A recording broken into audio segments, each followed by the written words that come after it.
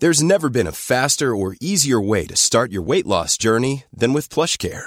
PlushCare accepts most insurance plans and gives you online access to board-certified physicians who can prescribe FDA-approved weight loss medications like Wegovy and Zepbound for those who qualify. Take charge of your health and speak with a board-certified physician about a weight loss plan that's right for you. Get started today at plushcare.com/weight loss. That's plushcare.com/weight loss. plushcare.com/weight loss. There's never been a faster or easier way to start your weight loss journey than with PlushCare. PlushCare accepts most insurance plans and gives you online access to board-certified physicians who can prescribe FDA-approved weight loss medications like Wegovy and Zepbound for those who qualify.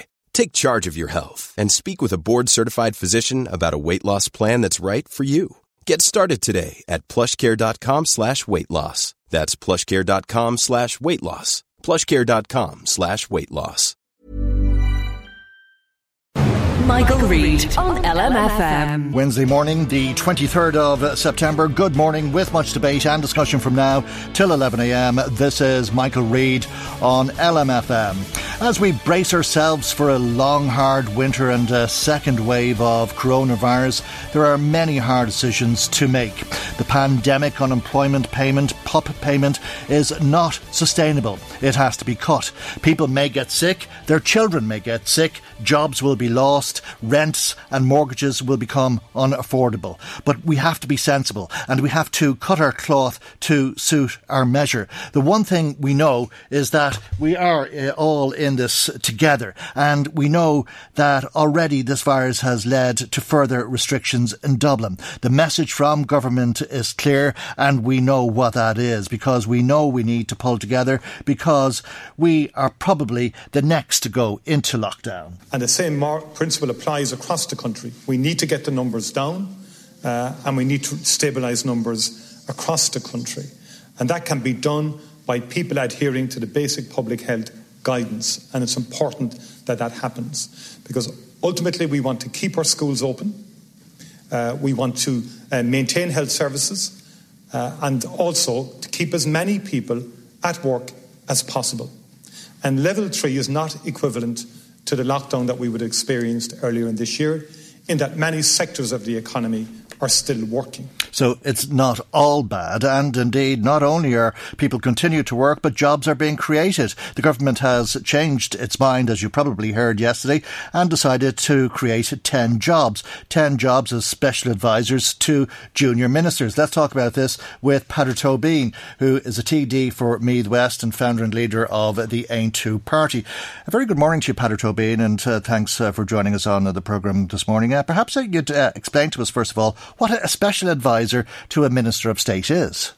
Well, that's a big question too. A special advisor is a person who is employed by a Minister of State, typically, to help them with their work with regards legislation, with regards getting that legislation through the Dáil, with regards making sure that the civil service comply with the objectives and the policy of the government. And typically, in years gone by, there was a pool of special advisors for junior ministers. Junior ministers didn't have an individual special advisor for themselves. But what we've seen over the last number of years is the number of junior ministers increase from about 15 now to 18. And also the apparition of super junior ministers who themselves sit at cabinets, who themselves look for extra money for doing that. And this year we saw an incredible situation where junior ministers said that the pool of advisors that they had already was not sufficient for them, that they wanted individual advisors for themselves. And as a result, the government first of all said no back in August, but then changed their mind and decided to announce it yesterday. Now you'd imagine that with all the advisors that they have, those advisors would have advised them not to announce this on the same day. Because the three leaders have 21 advisors, don't they? Well, this is the incredible situation. So if you go through the number of advisors that are there already, it's incredibly high. Eamon Ryan has 2 chiefs of staff. Now that's an oxymoron in terms. How can you have 2 chiefs of staff? And he has a budget for 6 further advisors. between Leo Varadkar and Eamon Ryan and Micheál Martin, I understand that they have 17 special advisors, and that's not their full staff. They have an extra staff beyond that. And I've worked out that just for those three members of Cabinet, it's about 1.7 million in staff costs on an annual basis, which is an incredible level. And then each Cabinet Minister and Super Junior Minister can hire 2 special advisors of their own, which is 30 more special advisors, which will cost around €3 million. And now, obviously, they're looking to increase the pool of advisors for junior ministers from 9 to 19, which is an incredible figure. So, in total, we've estimated that the cost is between €4.6 million and €5.52 million a year. And as I said earlier, that's not the full extent of their staff. They have many other staff members as well. OK, but there's 18 junior ministers and only 10 advisors. Perhaps they should be employing 18 advisors. Well, first of all, it has to be understood that the reason why there's 18 junior ministers is a political sop for the coalition. So there's no need for 18 junior ministers. What happens in this country is when political parties negotiate, they negotiate more positions for themselves because they have to give more sweeties around to their own team, or their own team will get angry. And as a result, we've seen the number of junior ministers increase over the last number of years. What really annoys me is when a person goes before the electorate in a general election, they tell the electorate that they have thought long and hard about the problems of the country. They've come up with solutions that are tailor-made for those problems, and if they are elected, they will then implement those solutions. But when they do get into government, they say then, well, they can't do this job by themselves. They need a full football team worth of special advisors to help them do that job. The truth of the matter is, if you look at some of these special advisors, many of these special advisors are actually focused on PR and party development. Some of these special advisors are actually employed directly from the media, which is, an incredible situation. We've seen journalists leave the Irish Times and the Sunday Business Post at the start of this government to be employed as special advisors for ministers. So they're spin doctors? Spin doctors. So these are not people who are adding to the depth of, policy and an understanding of an issue. These are people who are very, very good at knowing what's important in the media and what's important, the best way to communicate that in the media as well. So it's just extremely frustrating, and what it shows is a bureaucracy that's growing and is completely detached from the citizens that they're meant to serve. Because, on the other side of this equation, this is extremely important. And you mentioned in your intro, and actually when you were speaking in your intro, it reminded me of that speech that Charlie Haughey gave years ago, where he said that we have to tighten our belts, while at the same time he was buying Charvet shirts in Paris. And it's that dichotomy, it's that split between, a detached political establishment and the hundreds of thousands of people who yesterday had their income significantly cut. And the fact that it's coming the same week that thousands of people are losing their jobs in Dublin and having their incomes cut does not make sense whatsoever. These people in the political establishment should be showing leadership at this moment in time.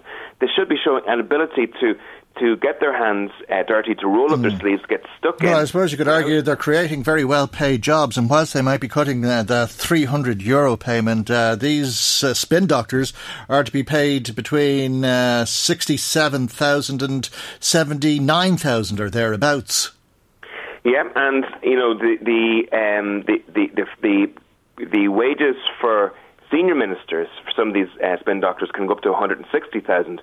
And there was a story there during the summer where it has been proved that some of these are actually asking for wages even higher than that €160,000. And the figures are astounding. Like, as of Monday, 209,000 people were claiming the PUP, and those people will have their incomes cut. That's a big chunk of people. Sometimes when we hear about the PUP, we expect that there's a small number of people who are forced to live on this.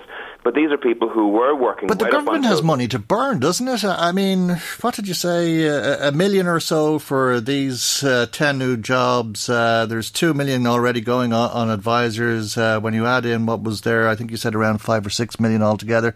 But that's pittance in terms of what the government has to spend. It talks about billions and overspending by about 30 billion this year anyway. Well, sometimes it's easier to understand the small money than the big money. And it is true that when we discuss billions, it does actually lose the attention of many people. But you are right. The country is in a phenomenally poor economic situation. A 30 billion potentially deficit. That means that the budget will see an income of 30 billion less than it's expending, that it's actually spending. And a situation like that, it's untenable in the long term. Remember that Ireland already has one of the biggest debts per capita in the planet due to the economic crash that happened 10 years ago and due to the fact that the government and the EU forced us to take on much of the debt of the banks.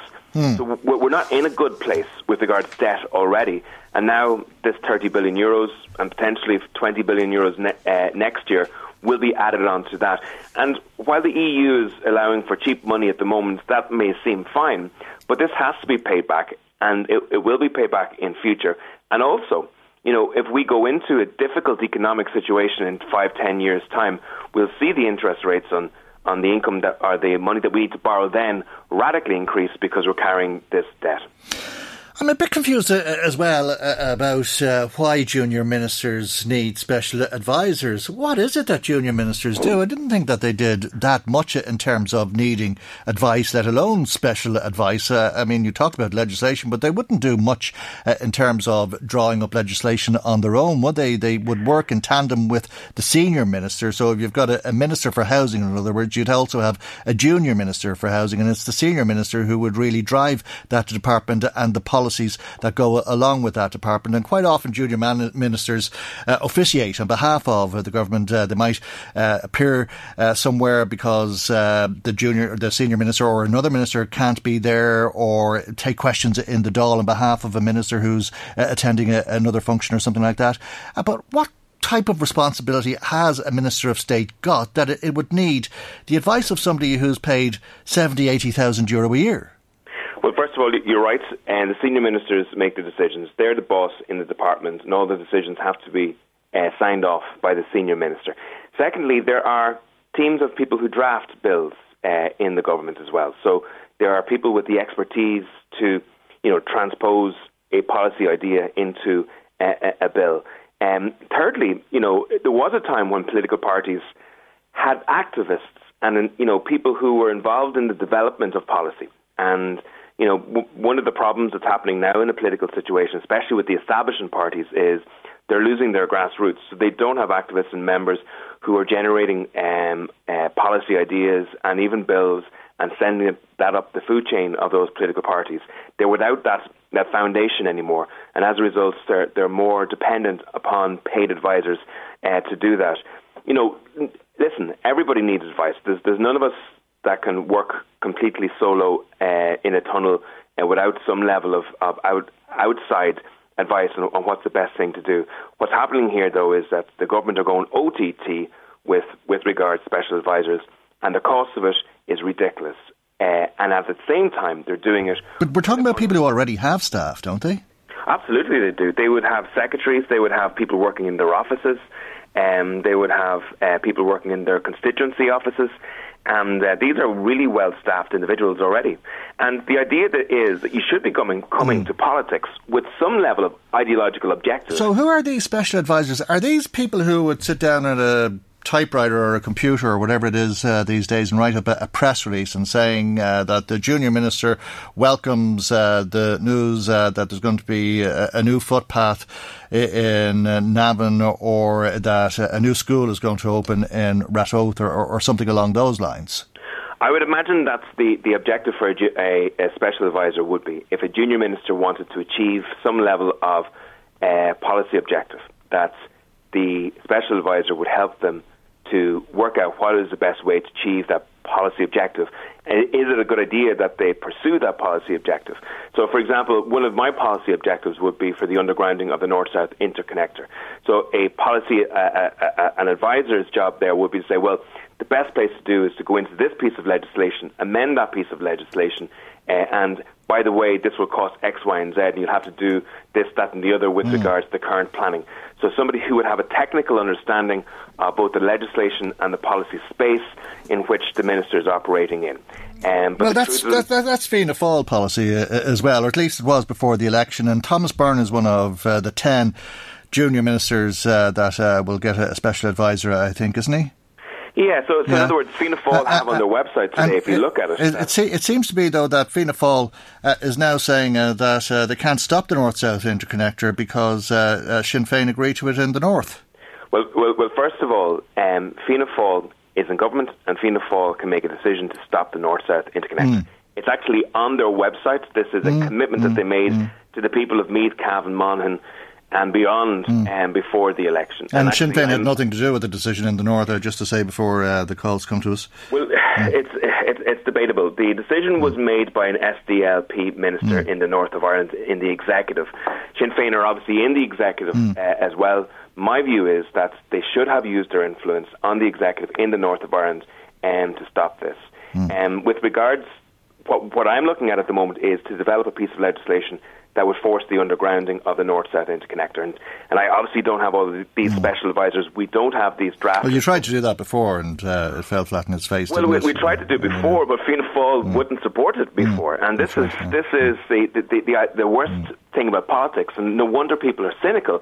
You know, I see politicians all the time, and they will support... Just one point. They will support every single campaign. They'll go out to the front gates of the Dáil. They'll put their arms around people in the campaigns, get photographs taken with the banners and the posters, but when it comes to actually making a decision in their favour in the Dáil, they find 101 excuses not to do it, and that is exactly Fianna Fáil and Fine Gael's record. Yeah, well, I mean, you talk about changing the jerseys and all of that. I mean, you remember as well as anybody, it was Fianna Fáil who were in government when the North-South interconnector was first proposed, much to the criticism of Fine Gael, who campaigned to stop it and to underground the project. Fine Gael got into government and decided to go ahead with the project, although all of the local representatives were completely opposed to it.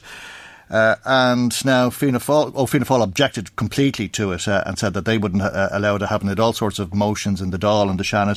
And now Fianna Fáil is in government and they're saying it's somebody else's fault and we have to go ahead with it, although the local representatives are completely opposed to it. Yeah, and this is the cynical nature of politics. And to be honest, the Save Navan Hospital campaign has had a similar experience to date. So in other words, when Fine Gael are in government, Fianna Fáil will get behind the campaign. When Fianna Fáil are in government, Fine Gael will get behind the campaign. And to be honest, we need to change that politics. We need to actually have people who stand up for what they believe in and actually see it through to the end. It's I believe, that cynical type of politics that has this country ruined with regards to housing and healthcare and education. So many people in the political class see politics as a game. And it's like Pat Rabbit. You know, he said, isn't that what you do before elections? You tell them what they want, to get it to elections. And to be honest, what we're seeing is that in opposition, parties give maximalist promises to what they're going to do. Many of them that they can't fulfil when they're in government, and then when they're in government, they listen to their special advisors. Yeah, but there's a very good reason for it, isn't there? Well, we're all stupid. We're all stupid. We're all like goldfish. We all forget what they promised us. Well, there is, like I've always said, in politics, there's a very short memory, unfortunately, and people don't remember the track record of politicians, and that goes against us, there's no doubt. All right. Well, we've just a couple of calls in so far on this. One from somebody who says, why would the government spend so much on advisors to do the job that they're getting paid to do, and getting paid well for that matter? It's a disgrace. Maybe they should pay somebody to advise them on why they're... And Fran says it's time to change that mob in the Dáil and go to the country. Thanks for that, Fran. Thanks to you as well for joining us this morning with that and for your time for that matter. That's Peadar Tóibín, Aontú, leader and TD for Meath West. Michael Reid on LMFM. Hey, it's Danny Pellegrino from Everything Iconic. Ready to upgrade your style game without blowing your budget? Check out Quince. They've got all the good stuff, shirts and polos, activewear, and fine leather goods, all at 50 to 80% less than other high-end brands. And the best part? They're all about safe, ethical, and responsible manufacturing.